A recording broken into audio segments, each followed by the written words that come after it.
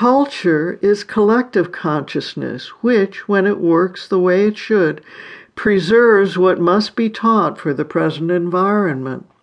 It also preserves human evolutionary growth of perennial value, accumulated in a winnowing by time of the wheat from the chaff.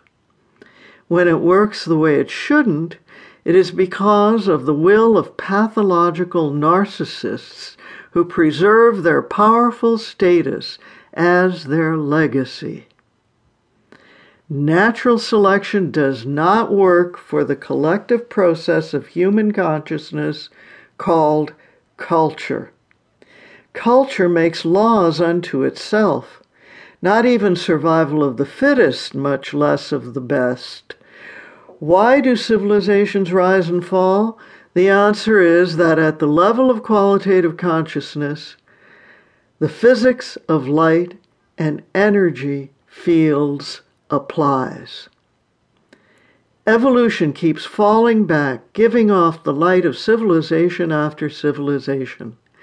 It appears by the present direction and rapid development of globalization that we have brought our evolutionary consciousness up to an energy level to make a qualium leap throughout our species, but are implementing the technological revolution to accomplish it with a culture selected for previous stages of human evolution.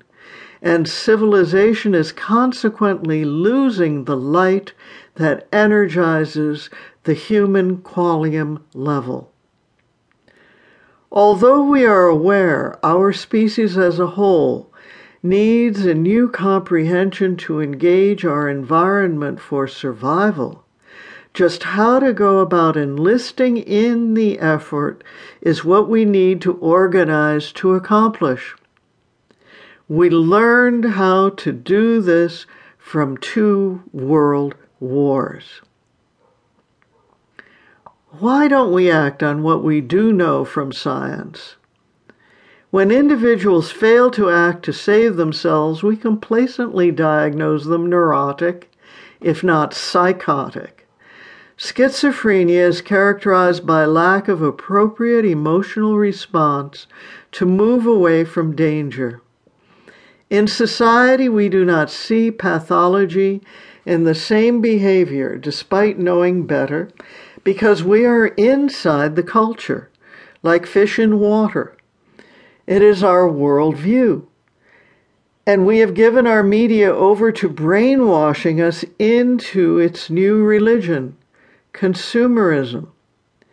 It is now being exported with the new planetary worldview, globalization, to people eager to acquire unlimited personal goods at the expense of unprecedented devastation to the environment and of poverty for previously self-sustaining people outside the world order.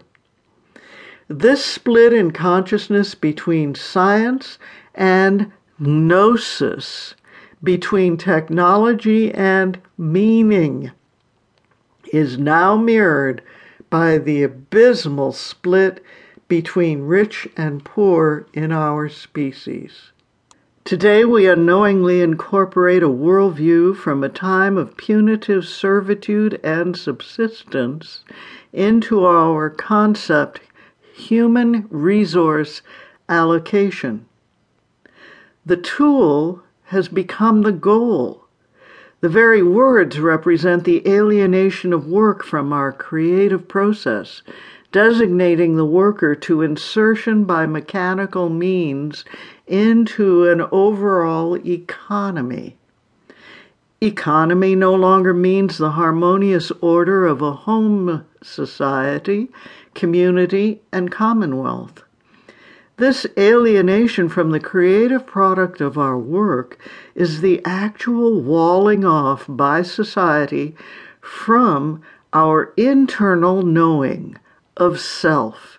The tragic flaw in evolutionary consciousness that has created this split is the failure of natural selection to work in the physical world